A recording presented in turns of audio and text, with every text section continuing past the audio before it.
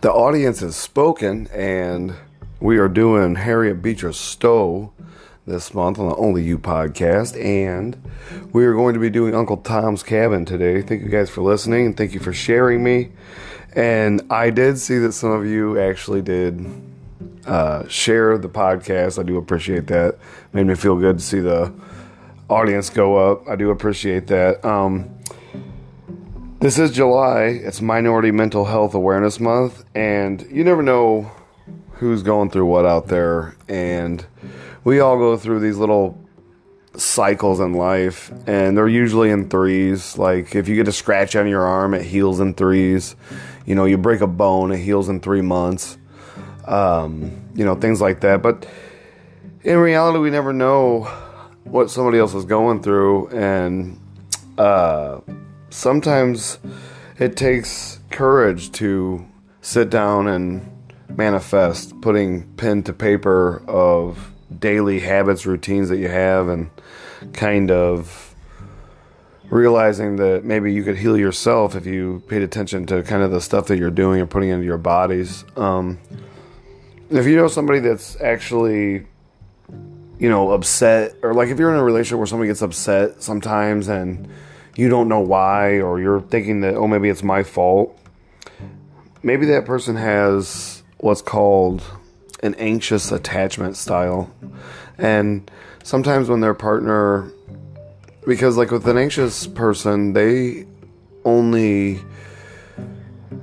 systems only get activated by their partner when they feel like their core values are kind of being infringed upon. But in reality, the anxious system gets set off because that person puts every single value into their partner, like the facial gestures of their partner.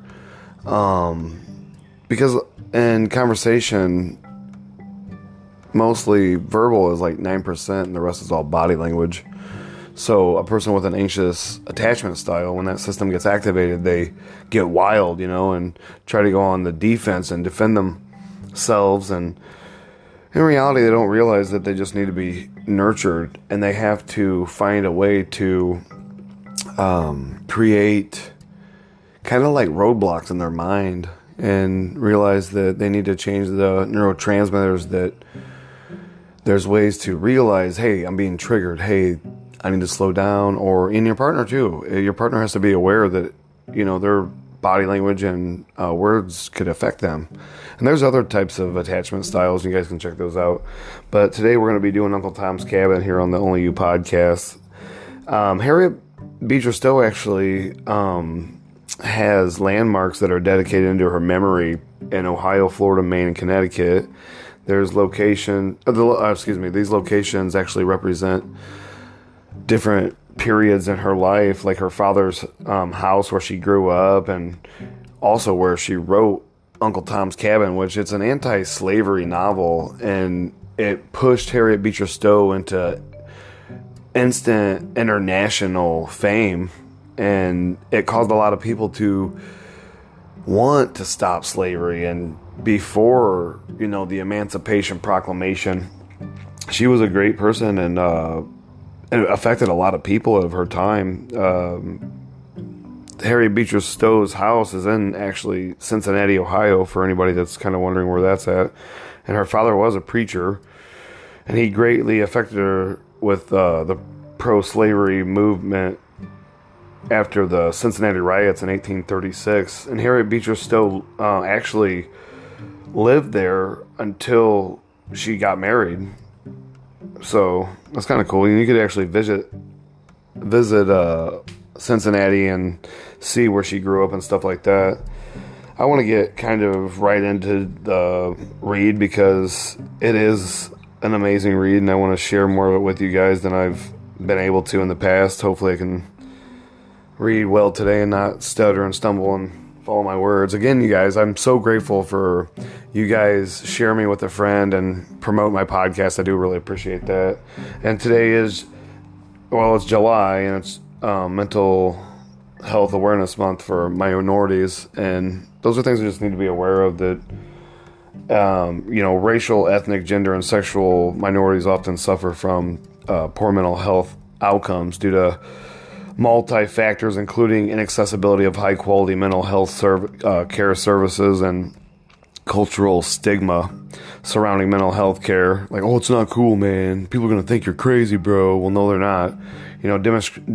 Discrimination and overall lack of awareness of all the different entities out there to help people with mental health problems, honestly.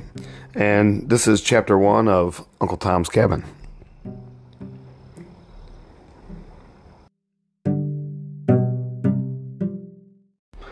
Late in the afternoon of a chilly day in February, 2 gentlemen were sitting alone over their wine in a well-furnished dining parlor in the town of Paducah in Kentucky. There were no servants present, and the gentlemen, with chairs closely approaching, seemed to be discussing some subject with great earnestness. For convenience sake, we have said hitherto 2 gentlemen. One of the parties, however, when critically examined, did not seem, strictly speaking, to come under the species. He was a short, thick-set man with coarse common features, and that swaggering air of the pretension which marks a low man who is trying to elbow his way upward in the world. He was much overdressed in a gaudy vest of many colors, a blue handkerchief bedropped gaily with yellow spots and arranged with a flaunting tie quite in keeping with the general air of the man. His hands, large and coarse, were plentiful, bedecked with rings, and he wore a heavy gold watch chain with a bundle of seals of pretentious size and a great variety of colors attached to it, which in the door of conversation he was in the habit of flourishing and jingling with evident satisfaction.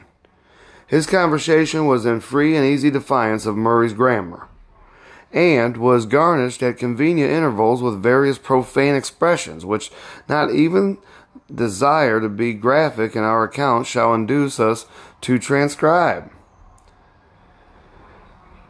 His common, Mr. Shelby, had the appearance of a gentleman, and the arrangements of the house and the general air of the housekeeping indicated easy and even opulent circumstances.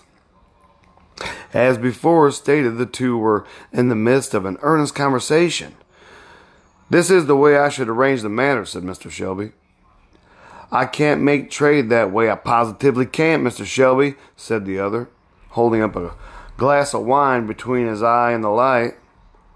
"Why, the fact is, Haley, Tom is an uncommon fellow. He is certainly worth the sum anywhere. Steady, honest, capable, manages my whole farm like a clock." "You mean honest niggers go?" said Haley, helping himself to a glass of brandy. "No, I mean really. Tom is a good, steady, sensible, pious fellow. He got religion at a camp meeting 4 years ago, and I believe really did get it. I've trusted him since then, with everything I have, money, house, horses, and let him come and go around the country, and I always found him true, square, in everything. Some folks don't believe that there's pious niggers, Shelby." And Haley said with candid flourish of his hand, "But I do. I had a fellow now, and this year, last night, lot took Orleans. I had a fellow now, and this year last lot I took to Orleans.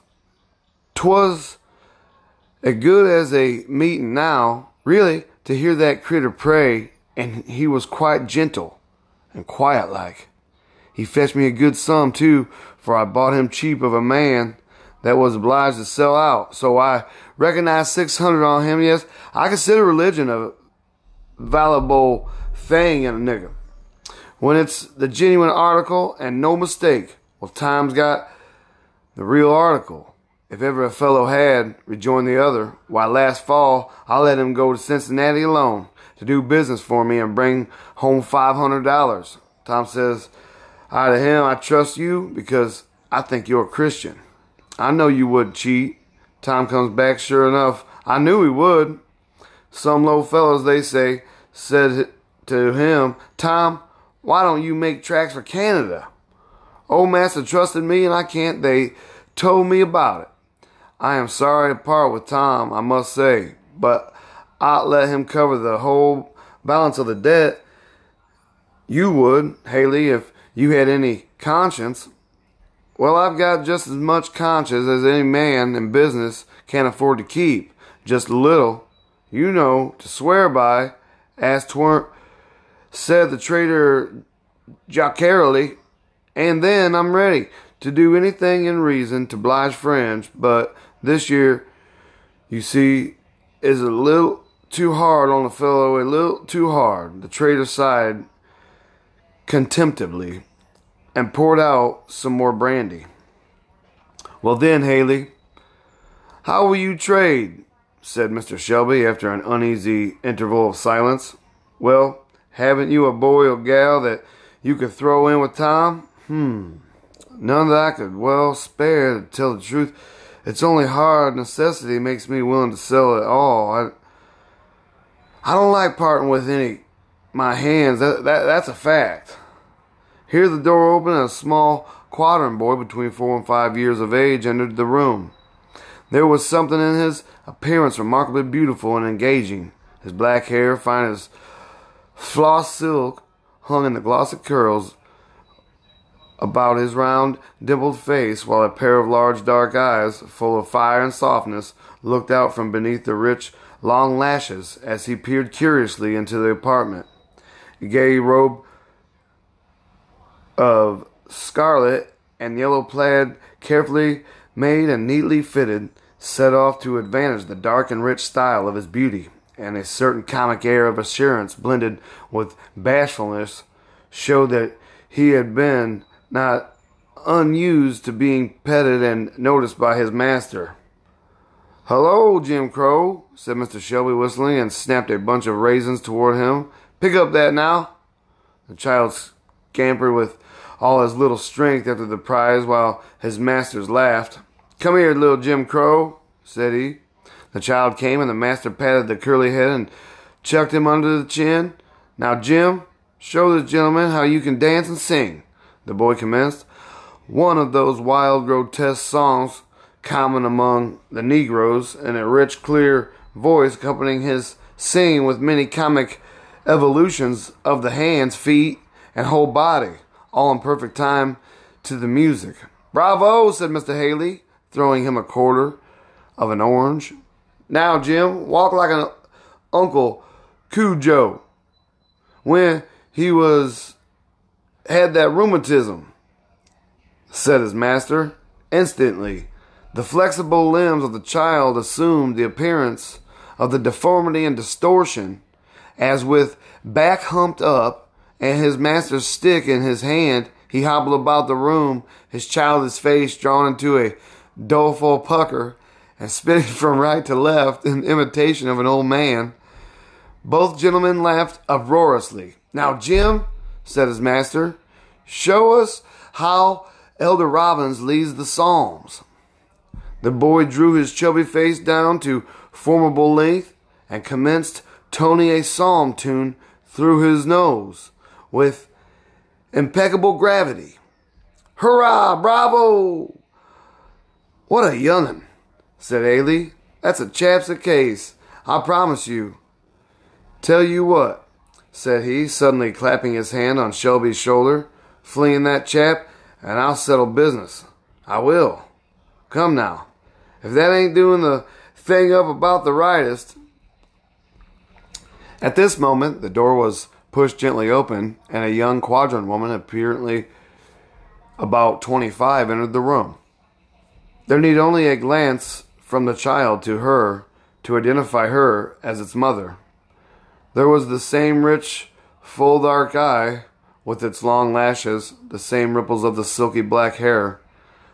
The brown of her complexion gave way on the cheek to a perceptible flush, which deepened as she saw the gaze of the strange man fixed upon her in bold and undisgusted admiration. Her dress was of the neatest possible fit, and set off to advantage her finely molded shape.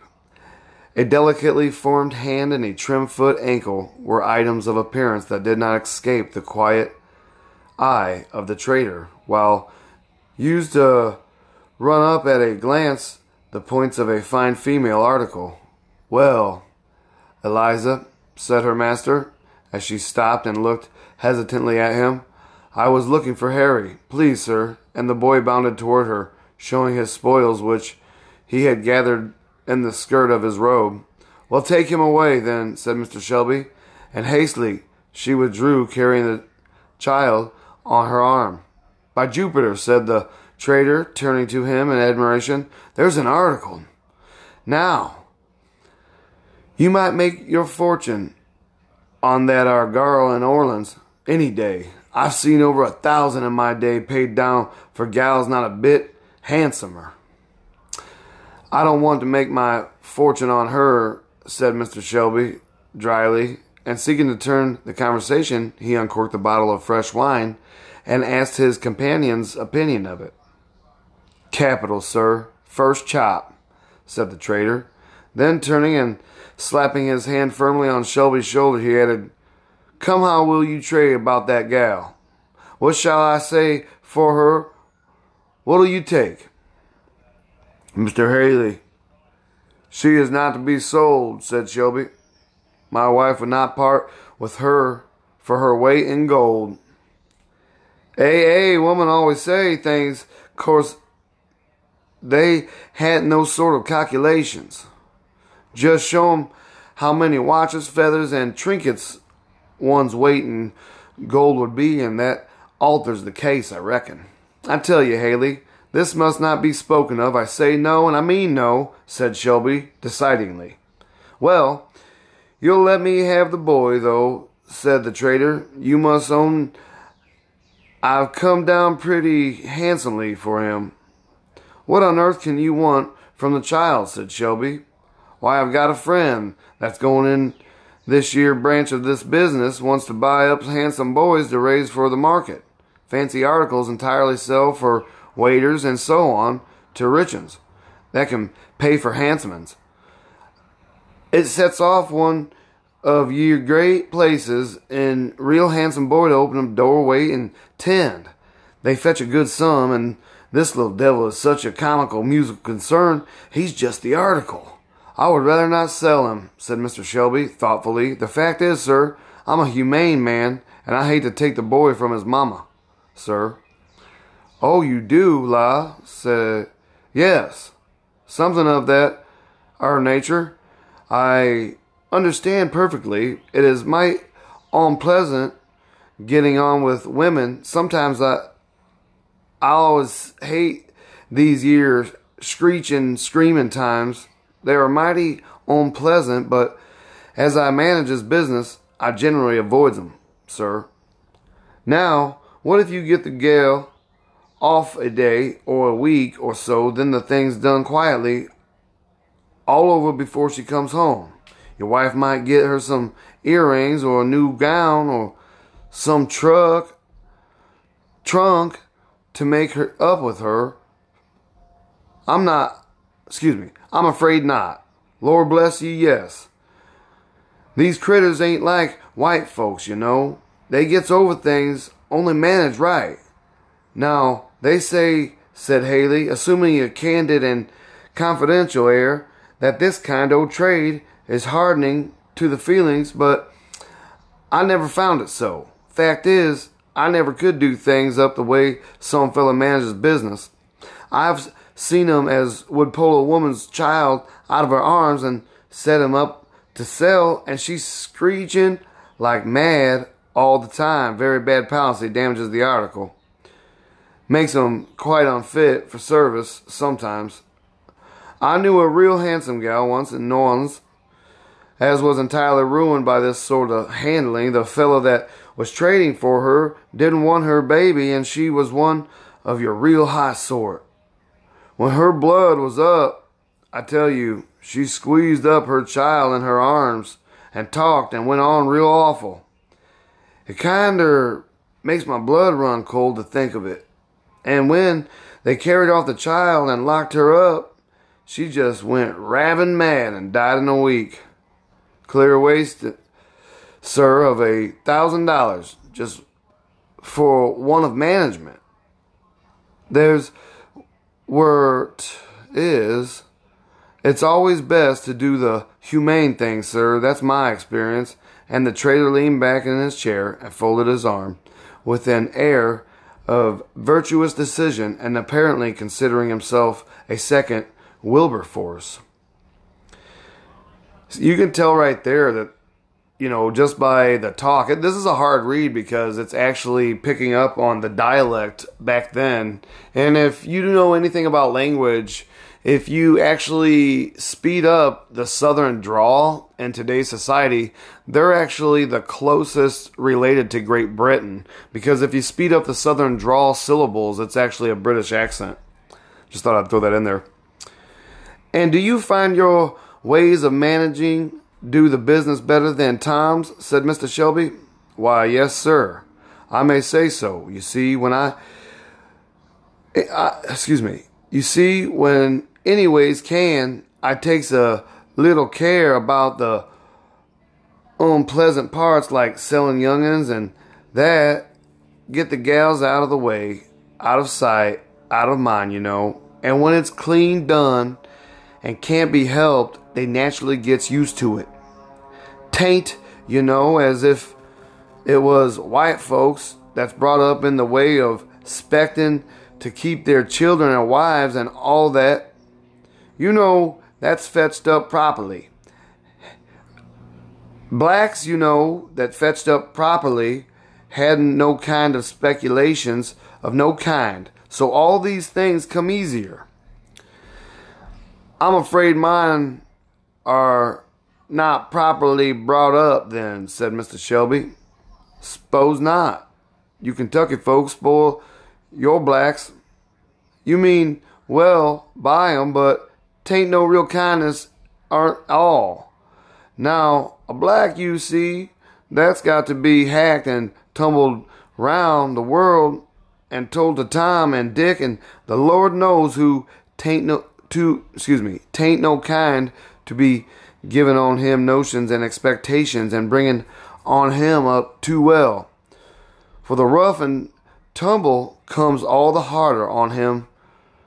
Now, I venture to say your blacks would be quite chop-fallen in a place where some of your plantation blacks would be singing and whooping like all possessed. Every man Mr. Shelby, naturally thinks well of his own ways, and I think I treat blacks just about as well as it's ever worth while to treat 'em. It's a happy thing to be satisfied, said Mr. Shelby, with a slight shrug and some perceptible feelings of a disagreeable nature. Well, said Mr. Haley, after they had both spoke silently, pick their nuts for a season. What do you say? I'll think the matter over and talk with my wife, said Mr. Shelby. Meantime, Haley, if you want the matter carried on in the quiet way you speak of, you'd best not let your business in this neighborhood be known. It will get out among my boys, and it will not be particularly quiet business getting away any of my fellows. If they know it, I'll promise you. Oh, certainly, by all means, Mum. Of course, but I'll tell you, in a devil of a hurry, and shall want to know as soon as possible what I may depend on, said he, raising and putting on his overcoat. Well, call up this evening between 6 and 7. You shall have my answer, said Mr. Shelby, and the trader bowed himself out of the apartment. I'd like to have been able to kick the fellow down the steps, said he to himself as he saw the door fairly close, with the impudent assurance, but he knows how much he has me at advantage. If anybody had ever said to me that I should sell Tom down south to one of those rascally traders, I should have said, is thy servant a dog, that he should do this thing? And now it must come, for aught I see, and Eliza's child too. I know that I shall have some fuss with wife about that, and for that matter about Tom too. Too much for being in debt. Hey ho, the fellow sees his advantage and means to push it. Perhaps the mildest form of the system of slavery is to be seen in the state of Kentucky. The general prevalence of agricultural pursuits of a quiet and gradual nature, not requiring those periodic seasons of hurry and pressure that are called in the business of more southern districts, makes the task of the Negro a more healthful and reasonable one, while the master, content with a more gradual style of acquisition, has not those temptations to hard-heartedness which always overcome frail human nature when the prospect of sudden and rapid gain is weighed in the balance with no heavier counterpoise than the interest of the helpless and unprotected.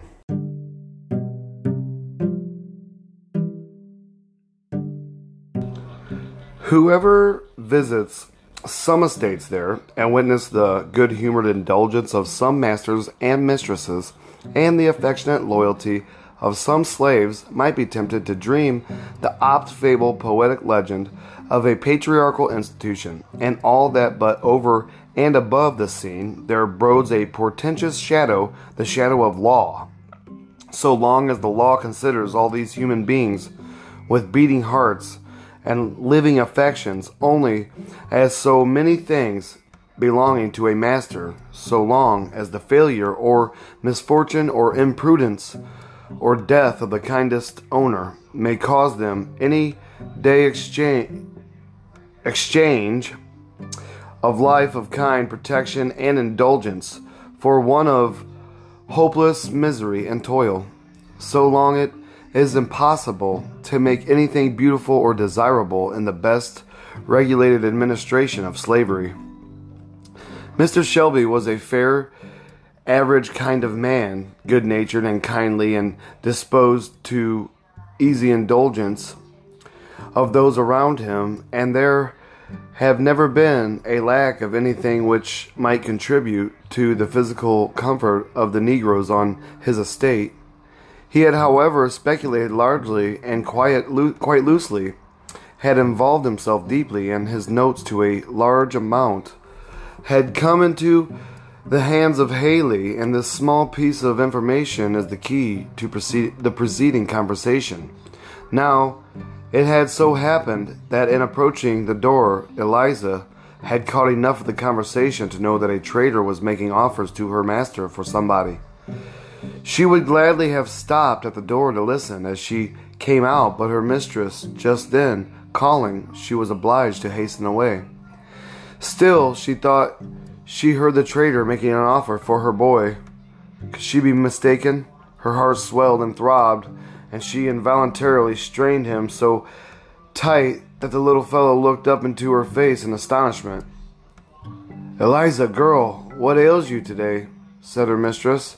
When Eliza had upset the wash pitcher, knocked down the workstand, and finally was abstractedly offering her mistress a long nightgown in place of a silk dress she had ordered her to bring from the wardrobe, Eliza started. "Oh, missus," she said, raising her eyes, then bursting into tears. She sat down in a chair and began sobbing. "Why, Eliza, what ails you?" said her mistress. "Oh, missus, said Eliza. "There's been a trader talking with master in the parlor. I heard him." "Well, silly child, suppose there has?" "Oh, missus, do you suppose massa would sell my Harry?" And the poor creature threw herself into a chair and sobbed convulsively. "Sell him? No, you foolish girl. You know your master never deals with those southern traders, and never means to sell any of his servants, as long as they behave well. Why, you silly child, why do you think would want to buy your Harry? Or excuse me, who do you think would want to buy your Harry? Do you think all the world are set on him as you are, you goosey? Come, cheer up and hook my dress.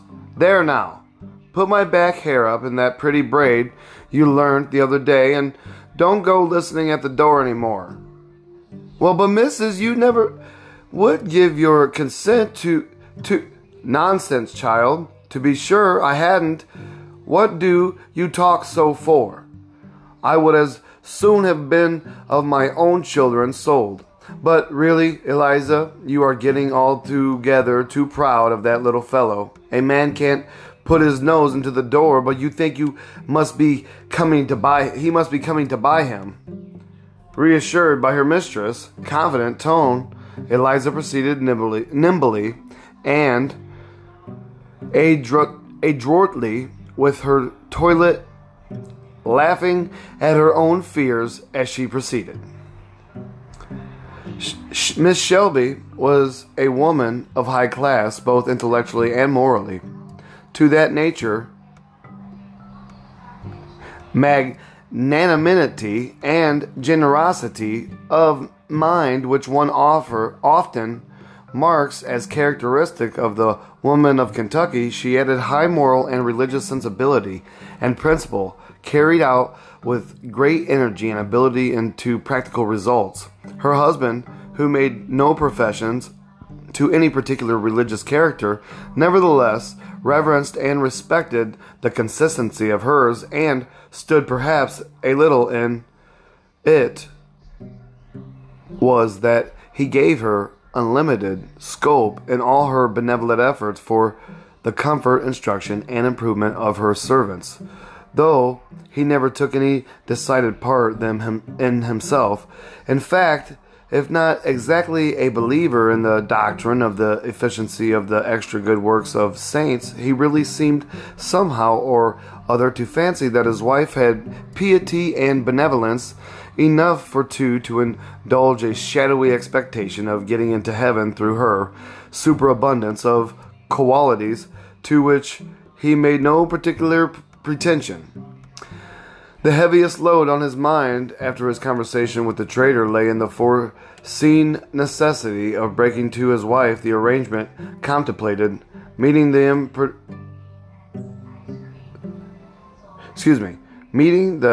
importunities and opposition which he knew he should have reason to encounter. Mrs. Shelby being entirely ignorant of her husband's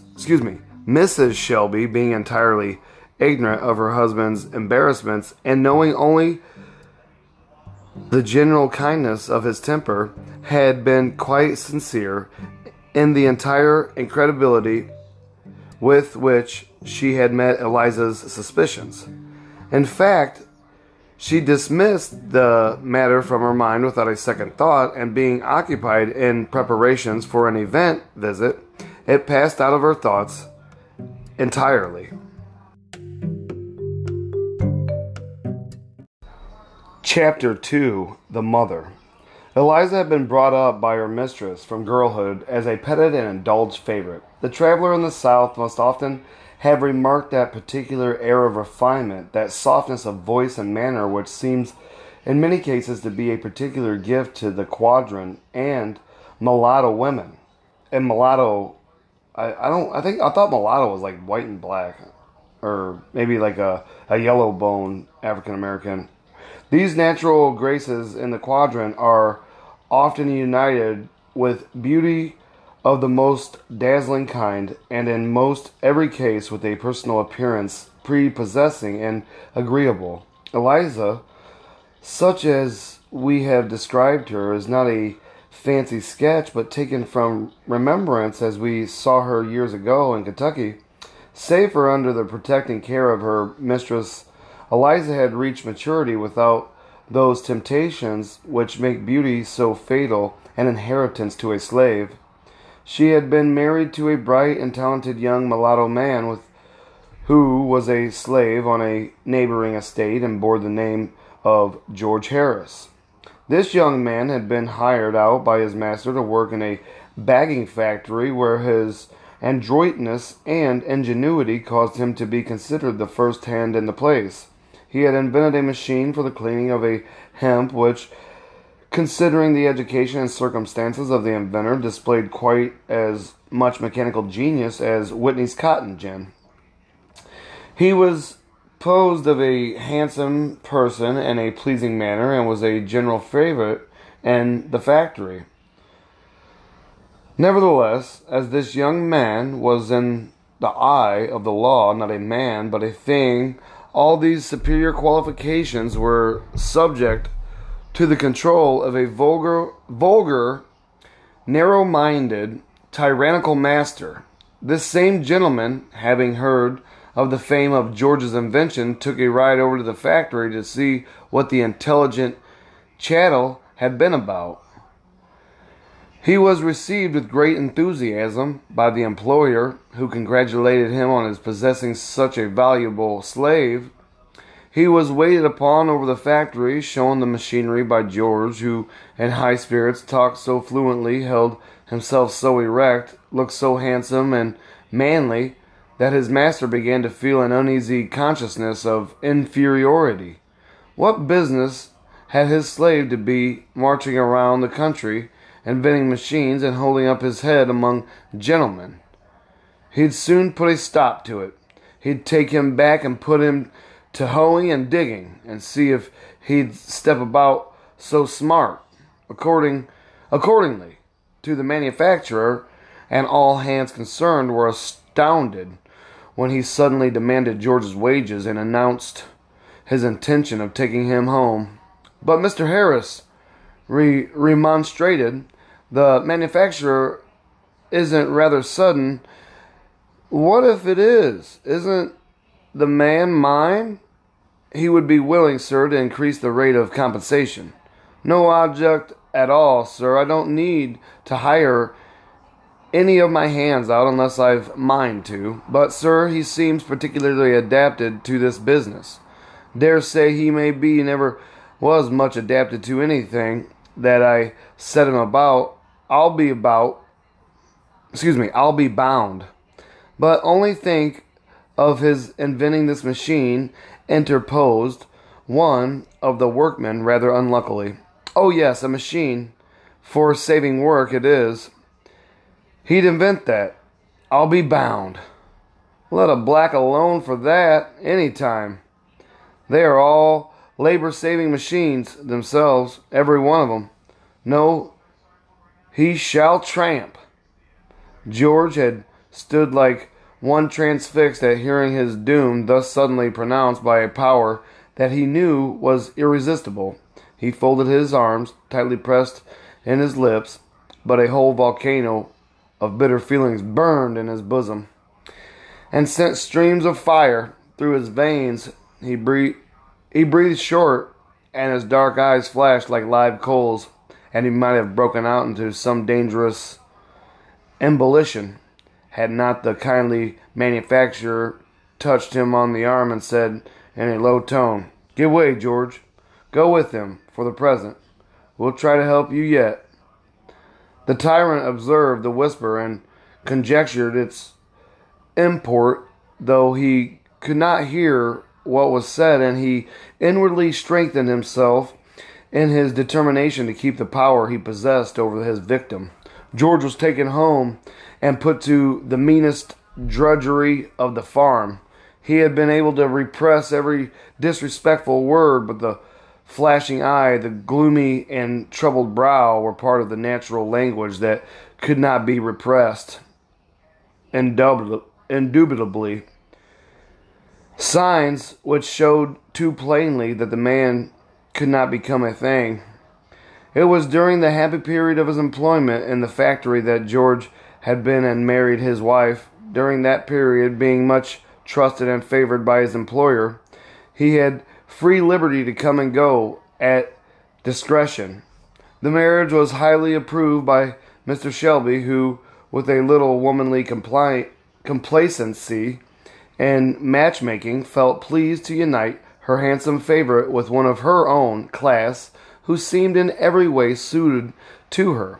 And so they were married in her mistress' great parlor, and her mistress herself adorned the bride's beautiful hair in orange blossoms, and threw over it the bridal veil, which certainly could scarce have rested on a fair head, and there was no lack of white gloves and cake and wine.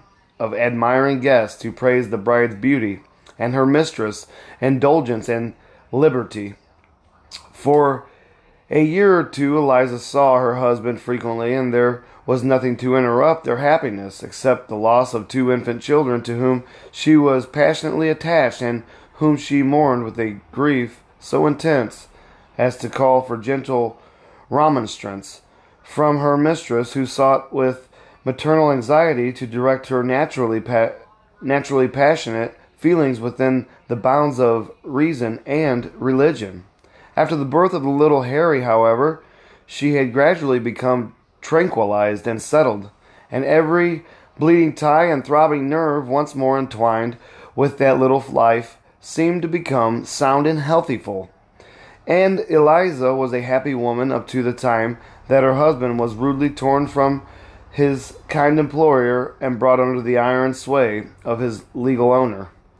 The manufacturer, true to his word, visited Mr. Harris a week or two after George had been taken away, when, as he hoped, the heat of the occasion had passed away, and tried every possible inducement to lead him to restore him to former employment. "You needn't trouble yourself to talk any longer," said he doggedly. "I know my business, sir. I did not presume to interfere with it, sir. I only thought that you might think it for your interest to lent your man to us on the terms proposed." "Oh, I understand the matter well enough. I saw your winking and whispering the day I took him out of the factory. But you don't come it over me that way. It's a free country, sir. The man's mine, and I do what I please with him, and that's that." And so fell George's last hope. Nothing before him but a life of toil and drudgery, rendered more bitter by every little smarting vexation and indignity which tyrannical ingenuity could advise. A very human jurist once said, "The worst use you can put a man to is to hang him." No, there is another use that a man can be put to that is worse. No, there is another use that a man can be put to worse. Thank you guys for listening to the Only You podcast. And again, I do appreciate you guys sharing me with a friend. That was awesome. That was I have to touch base on that one more time because it just meant so much to me. And I love you faithful followers and faithful listeners and faithful sharers. This is the Only You podcast. This is our 2nd season, and this is Uncle Tom's Cabin. We're doing Harriet, Beecher, Stowe this month. And I do appreciate each and every one of you individuals, and hopefully you get some good stuff out of this podcast, because these writers are long dead and gone, but you know what? Everything they wrote is still meaningful and is still teachable and learnable, and there's a lot to be learned from this book in today's society about, letting go and moving on and stepping forward into a greater light that we never once had until we realized that we were enough for ourselves and that there was a better life out there for us. We just have to get out of the environments that we're in and take a step and repeat. I don't know if you guys have ever listened to The Hidden Brain, but that's one of my favorite podcasts by Shankin Avant. I think that's his name. I might have butchered it. Sorry, guy. But that's a really good podcast, and I wanted to share that with you guys today. I like The Morning Boost with Scott Smith. That's another great podcast. There's so many awesome podcasts out there and podcasters.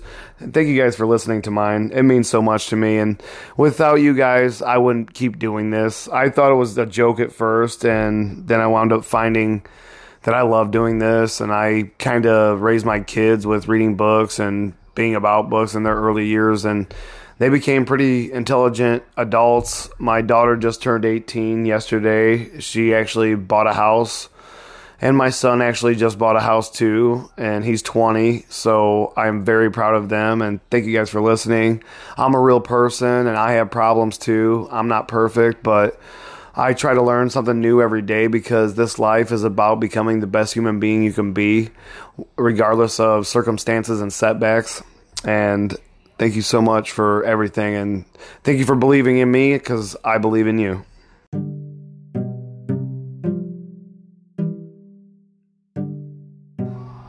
Chapter 3. The Husband and the Father. Miss Shelby had gone on her visit, and Eliza stood in the veranda rather dejectedly looking after the retreating carriage when a hand was laid on her shoulder. She turned, and a bright smile lightened up her fine eyes. "George, is it you?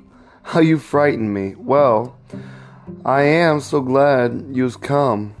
Mrs. is gone to spend the afternoon, so come into my little room and we'll have the time all to ourselves." Saying this, she drew him into a neat little apartment opening on the veranda where she generally sat at her and did her sewing within call of her mistress. "How glad I am. Why don't you smile? And look at Harry. How he's grown." The boy stood shyly regarding his father through his curls, holding close to the skirt of his mother's dress. "Isn't he beautiful?" said Eliza, lifting his long curls and kissing him. "I wish he'd never been born," said George bitterly. "I wish I'd never been born myself." Surprised and frightened, Eliza sat down, leaned her head on her husband's shoulder, and burst into tears.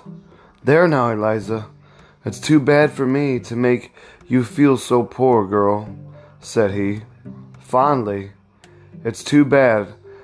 Oh, how I wish you would never had seen me. You might have been happy."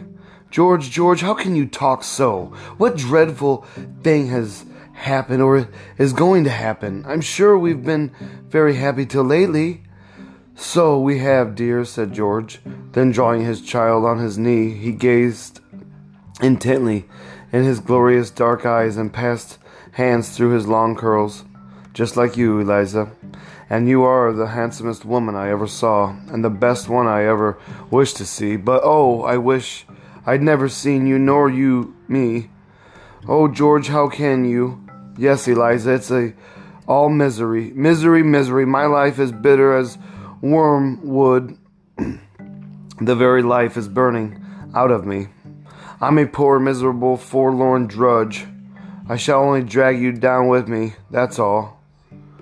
That's the use of our trying to do anything, trying to know anything, trying to be anything. That's the use of living. I wish I was dead." I want to pause right there and say that I know a lot of us out there have been through this in our life and felt this way too. And this is the stuff that we're talking about. These are the episodes that we go through in life that we have to learn how to, reach out and get help with sometimes.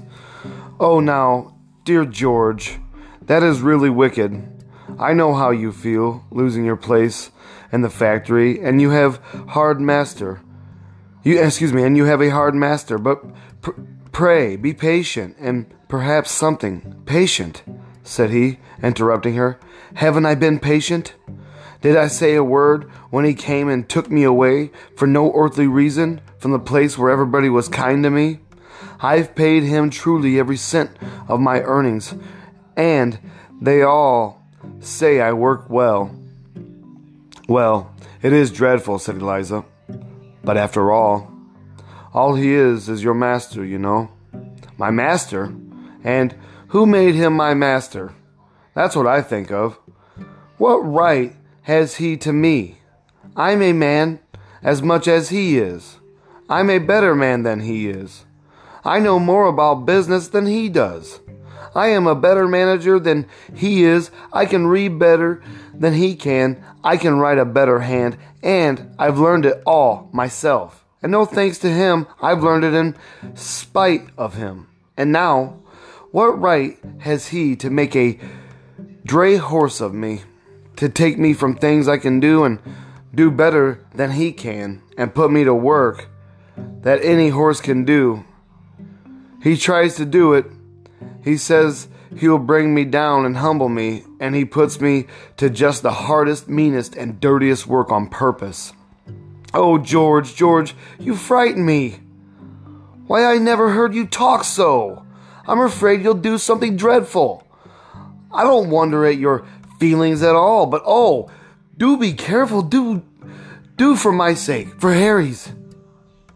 I have been careful, and I have been patient. It's growing worse and worse, flesh and blood. Can't bear it any longer. Every chance he can get to insult and torment me, he takes. I thought I could do my work well and keep quiet,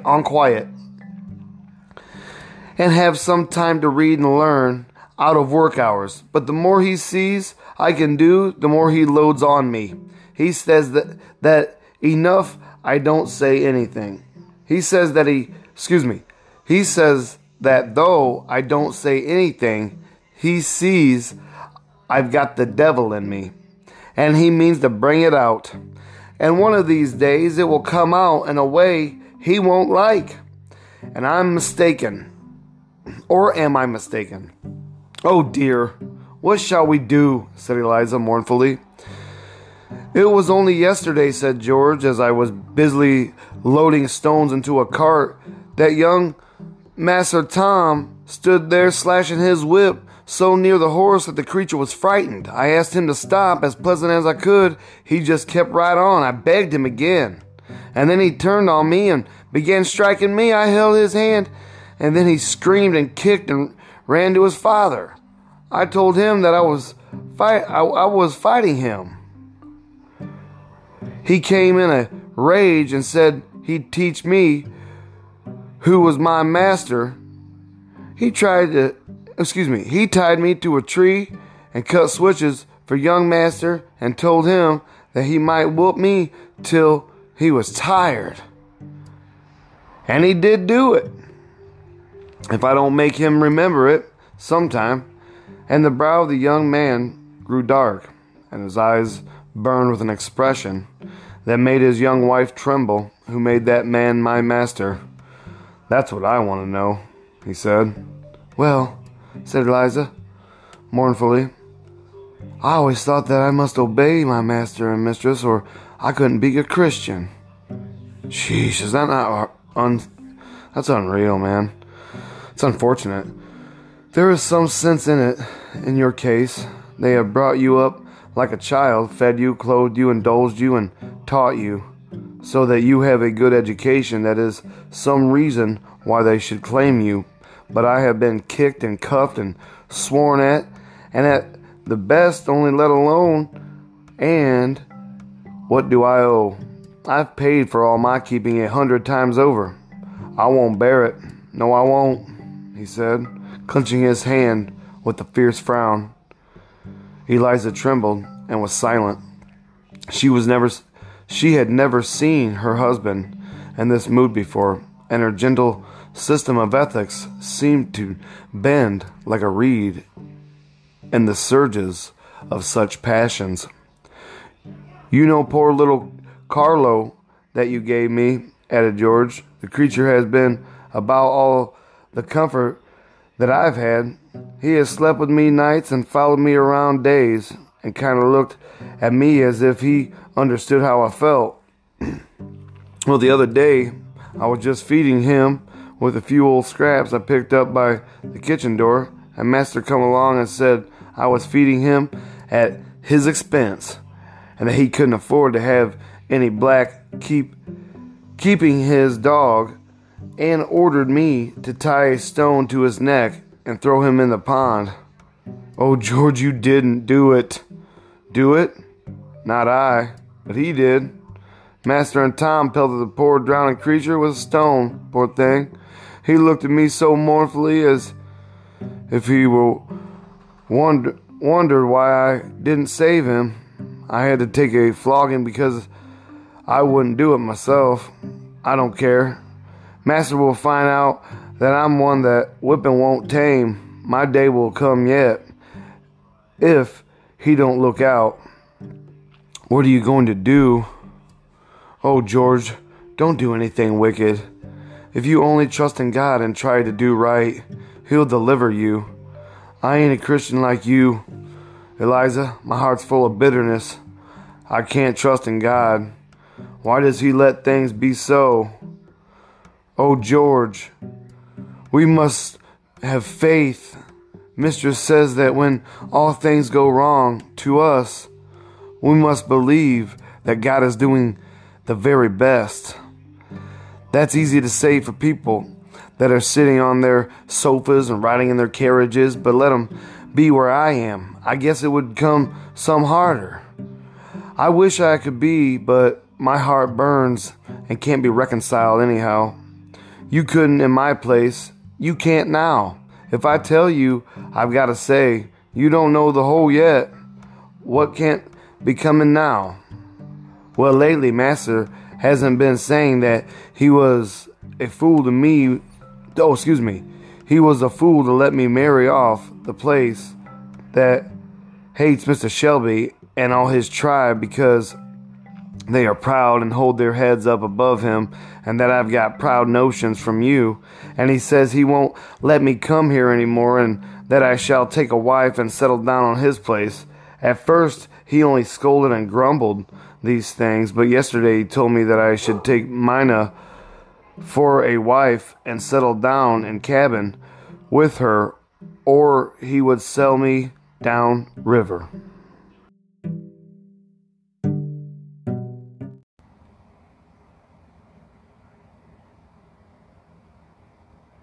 Why, but you were married to me by the minister as much as if you'd been a white man, said Eliza simply. Don't you know a slave can't be married? There is no law in this country for that. I can't hold you for my wife if he chooses to part us. That's why I wish I'd never met you. Why I wish I'd never been born.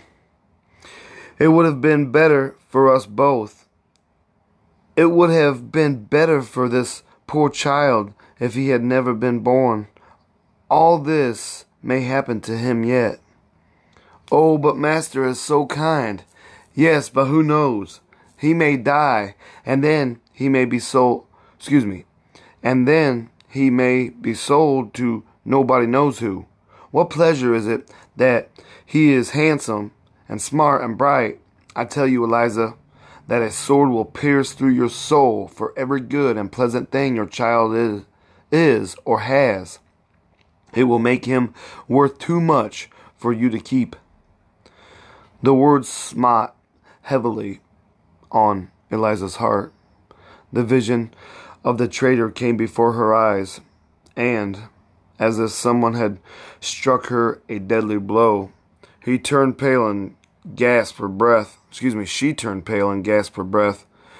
looked nervously out of the veranda where the boy, tired of the grave conversation, had retired, and where he was riding triumphantly up and down on Mr. Shelby's walk-stick.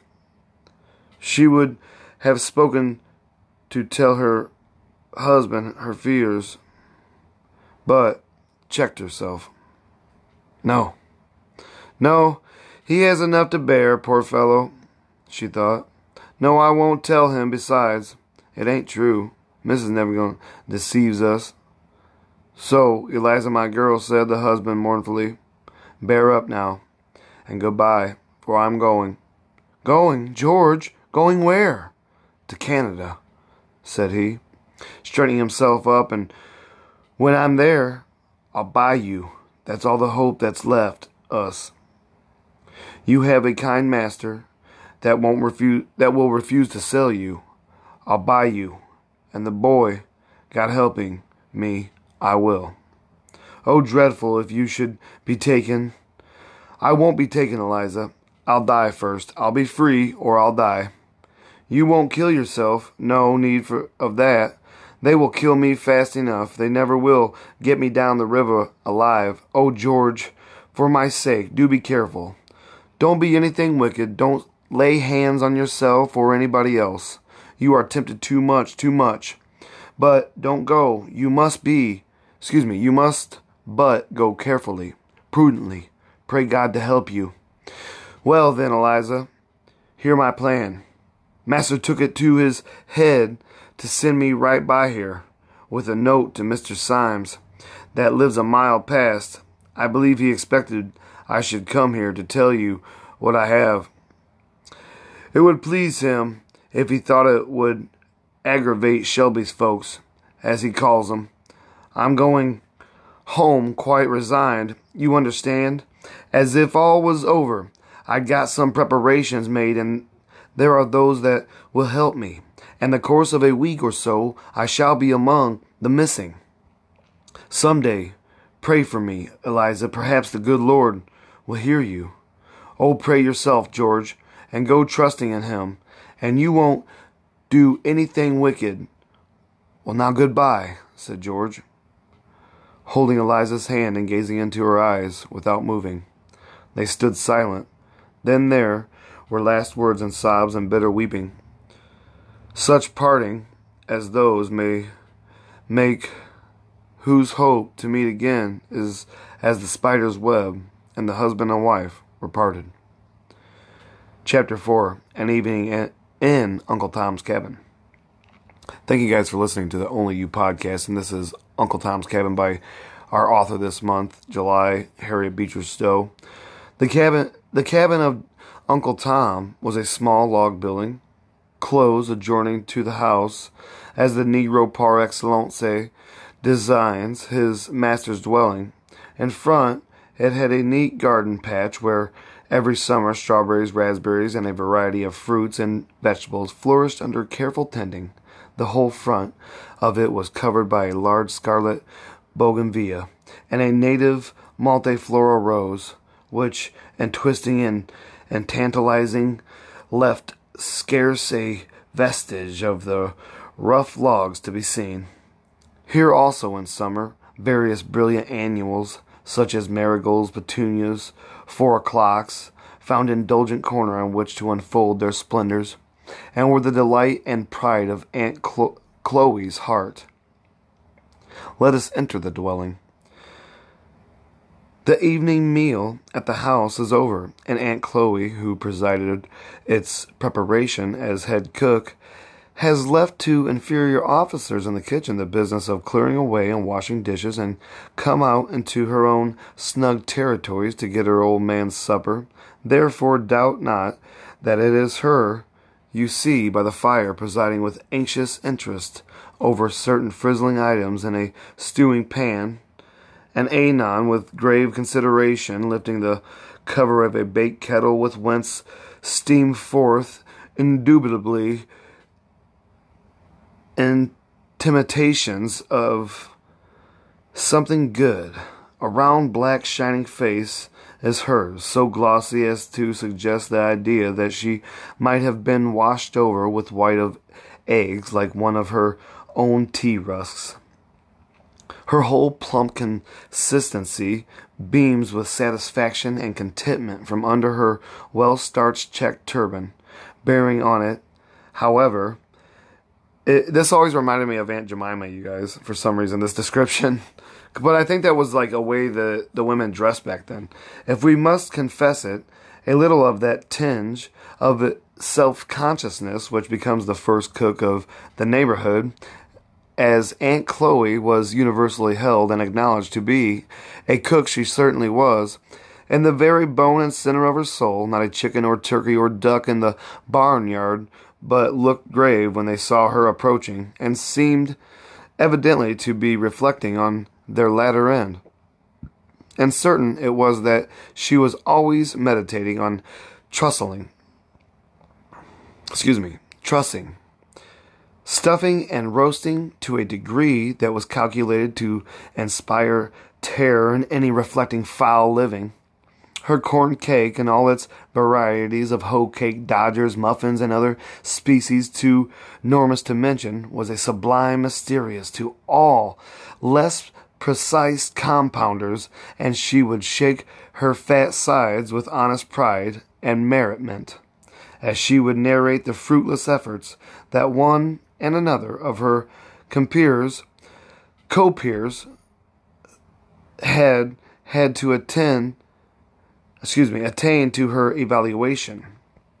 The arrival of a company at the house, the arranging of dinners and suppers in style, awoke all the energies of her soul, and no sight was more welcome to her than a pile of traveling trunks launched on the veranda, for then she foresaw fresh efforts and fresh triumphs. Don't we all kind of get that like that when we cook for our families? We get so excited. I do. I put on jazz music, man. I really get into cooking. I love it.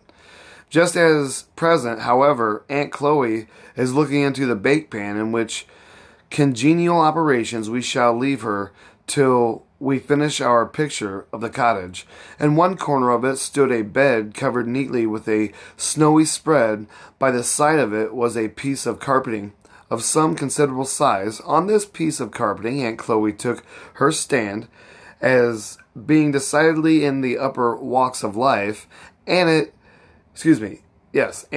and the bed which it lay, and the whole corner, in fact, were treated with disgusted consideration and made so far as possible sacred from the marauding inroads and desecrations of little folks.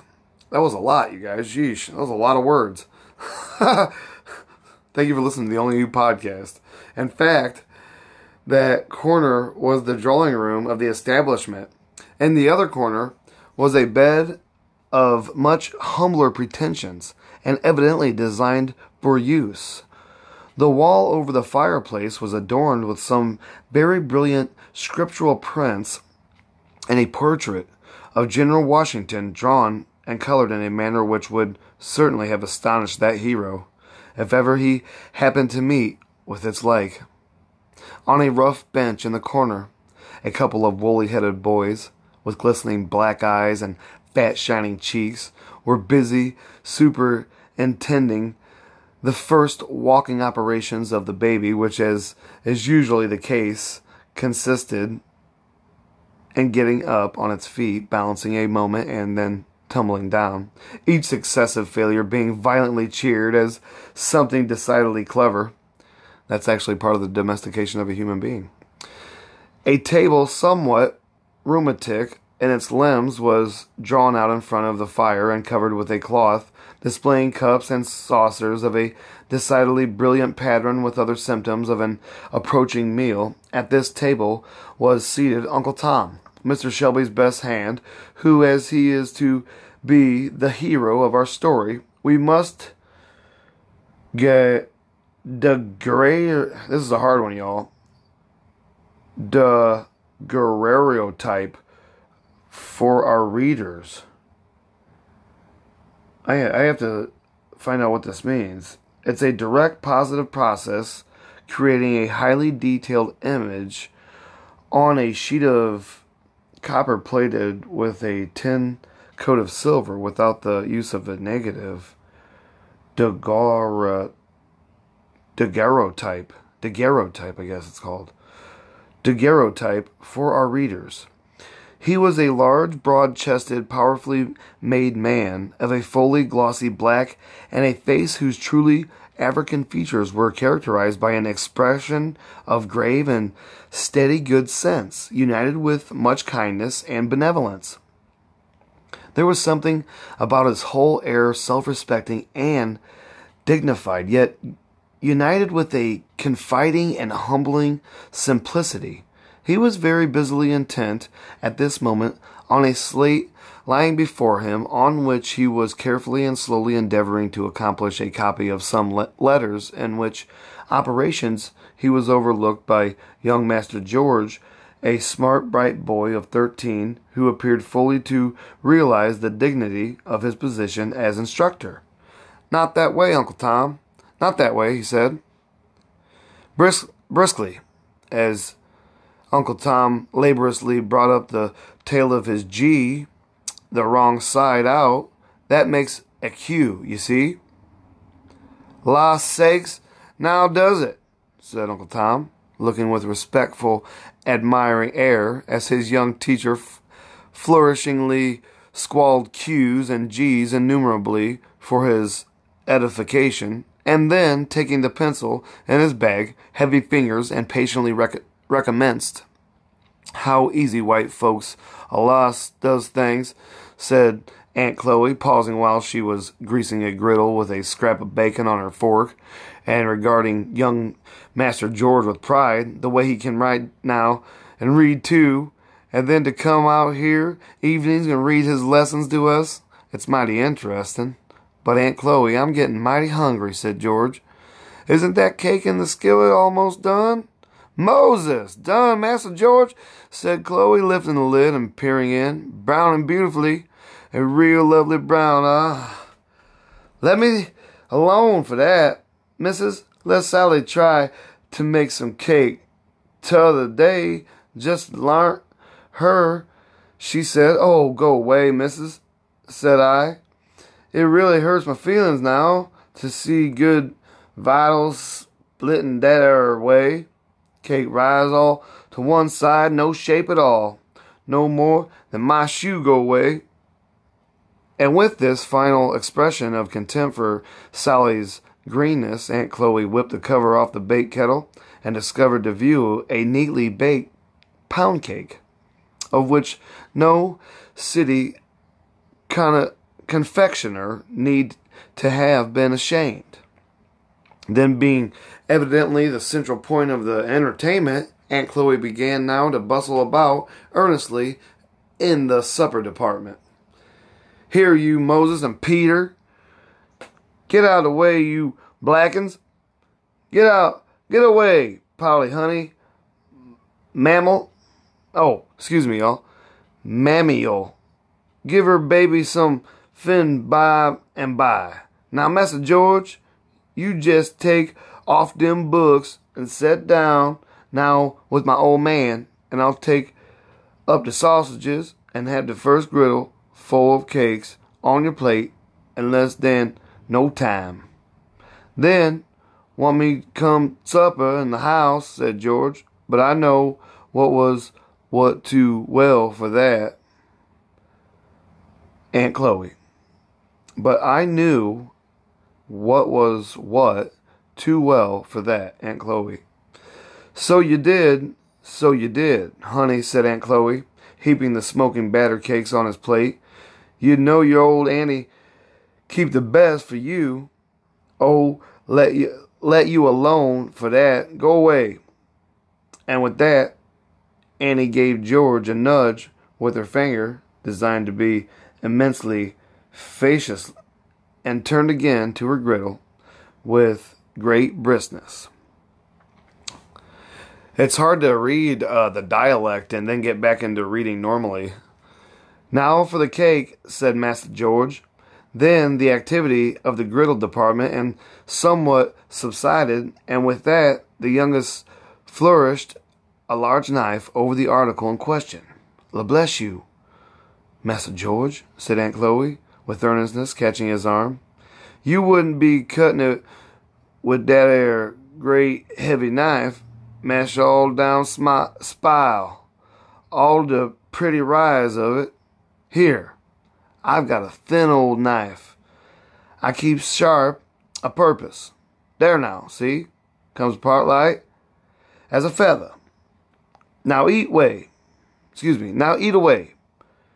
You don't get anything to beat that there, Tom Lincoln says, said George, speaking with his mouth full. That there Jenny is a better cook than you.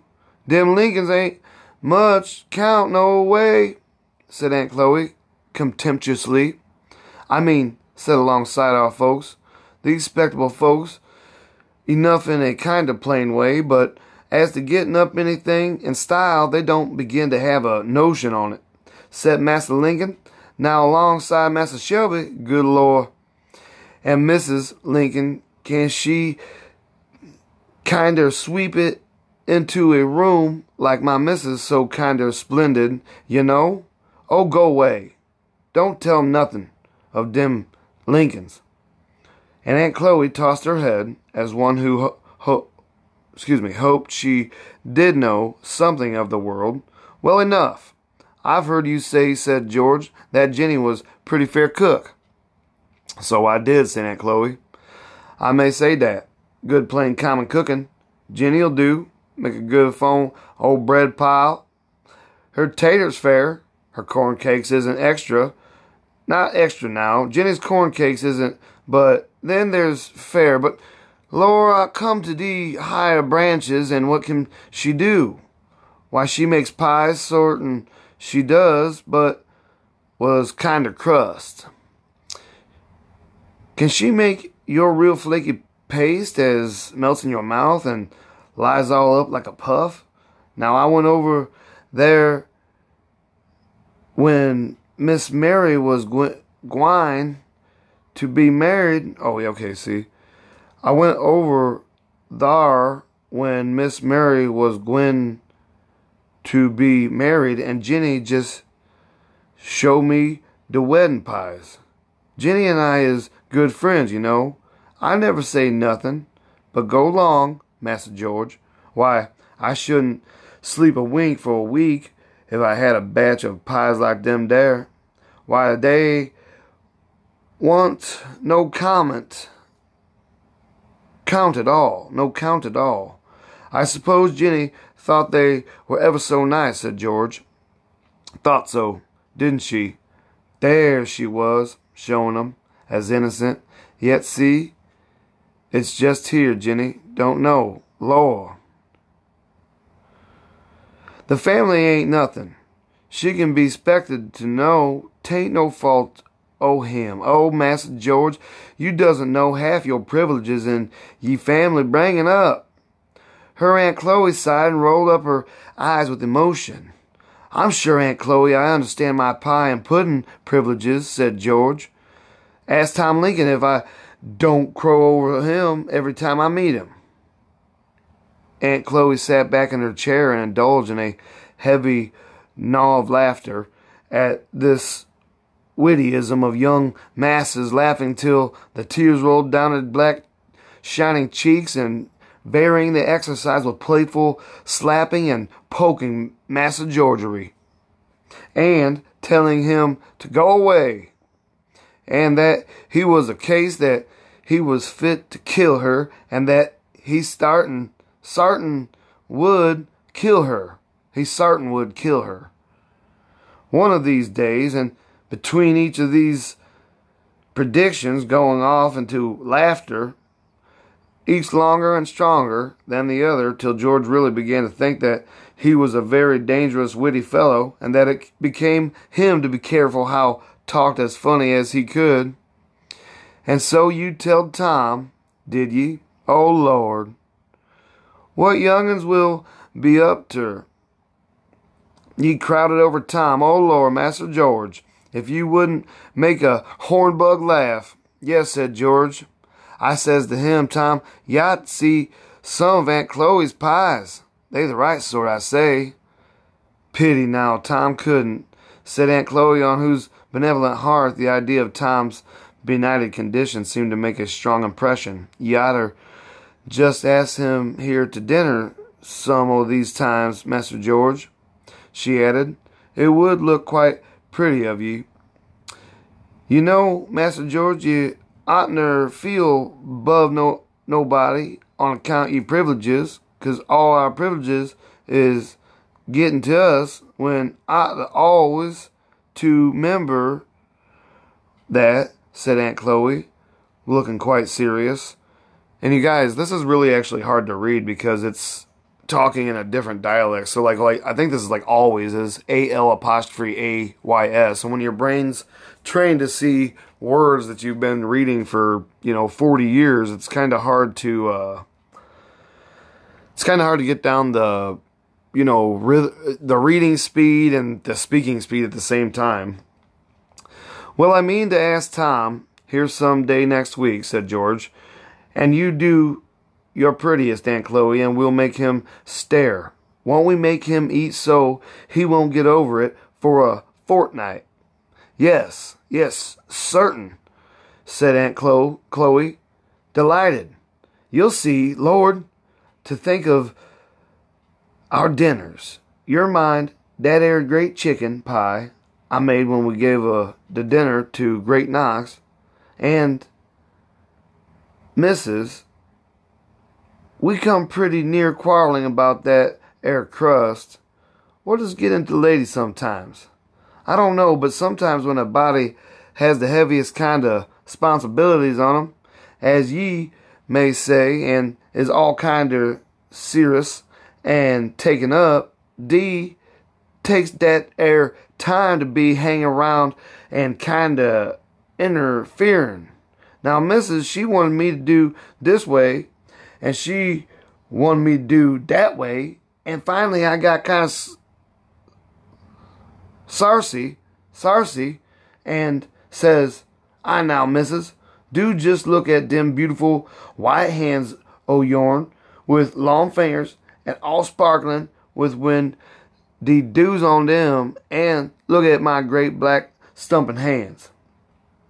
Now, how don't you think that their Lord must have meant me to make the pie crust, and you to stay in the parlor?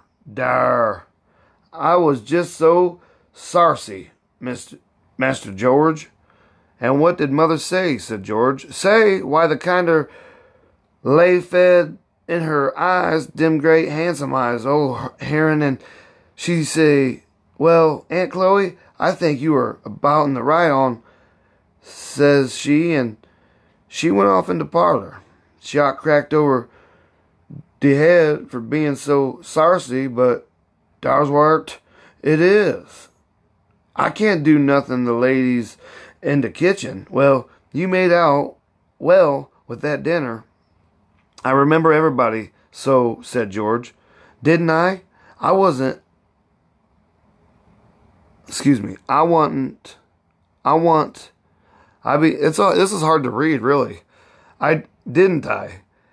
And wasn't I behind the dining room door that very day, and didn't see the general pass his plate 3 times from some more that berry pie, and says he, you must be an uncommon cook, Miss Shelby. Lord, I was fit to split myself. Thank you guys for listening to the Only You podcast. Hopefully you guys have enjoyed this Uncle Tom read. I love Harriet Beecher Stowe. She writes so eloquently, and she captures the dialect of the time that it was really hard for me to read to you and comprehend how to say that type of dialect, because I wasn't raised like that, so I don't know, or I wasn't raised around people that spoke like that. But this was the introduction to that book, and hopefully you'll run out there and check it out. It's free online. You can find it. All you have to do is pretty much, I think, Google Uncle Tom's Cabin, and it should pop up, or in the public domain. Thank you guys for listening to the Only You podcast. And again, thank you for sharing me with a friend. I do appreciate that. And continue, please, sharing me with your friend. I can't emphasize that enough. It means so much to me, but it also helps me grow my podcast. And I had spoke earlier in the podcast at the beginning about attachment styles, and I wanted to tell you a couple other attachment styles are the avoidant attachment style or system, where it's a person that doesn't really, he's kind of closed off, or she's closed off, and in a relationship, they'll sleep in separate rooms, they'll just sit there in the recliner, not say anything, kind of distance themselves in certain areas that should be more intimate, and it's almost as though they're afraid of like intimacy and stuff. You guys should really check those out if you struggle with understanding some of the reasons why you act the way you do when somebody does something, or if you know somebody that gets really upset really fast. But there is also the secure attachment style, and that's the type of person that can really help a person that's got the anxious attachment style, is the secure attachment style, because they can be loving and nurturing and help that person understand that, hey, if you're more like this, life will get easier, instead of getting so worked up and stressed out and been out of shape, that maybe if we worked on this together and I realized that things I say and do can also affect your system, and it affects how you feel about certain situations. And because an anxious person will push the relationship until it's ended, honestly, and a secure person will continually try to save the relationship and help that person because they're secure enough in themselves and their being that they had, an upbringing of positive and reinforcements and security. And a lot of us lack that because of, economic situations and parental separations and stuff like that. But, it is July. It is Minority Mental Health Awareness Month. And I do want to say that that's important to learn about, know about. There's people out there suffering and struggling with mind blowing catastrophic health issues that they don't even know about, because it's not easy for somebody who's sick to see themselves as being psychosis or neurosis or not understanding why they're doing the things they do. And if you read many different types of psychological books, I do believe that you can find the truth in words and in books and in things that we read that other people think about. And I had told you in the past in my other podcast about the Japanese developing that dream brain scanning technology. And the more I thought about that after I had told you about it in that podcast, I had this epiphany about artificial intelligence that at some point they're going to develop a system when you're in your teens, and they're going to call it something like cognitive brainwave workforce testing, something like that along those lines. And you're going to go into facilities like the unemployment office or some job skills match place, and they're going to have this technology where they hook sticky pads to like your temples, and then they test you with questions, and they'll know if you're lying, telling the truth, all that stuff, because they'll also be reading, your eye movement, because your pupils actually dilate, undilate, and the pupil dilates when lies are told because it's trying to foresee you believing them, and it tries to focus more intently. But I was thinking that they will wind up hooking this apparatus up to people, and then it'll get rid of all the diversity in the workplace. And work at some point in the future will no longer be work, but it'll be a joyful place where people come together. And you've been through the cognitive brainwave workforce testing by that time. So you've been placed in a category of people with similar mentalities, similar upbringings. They'll actually place people for occupations. There'll be occupation placements at some point.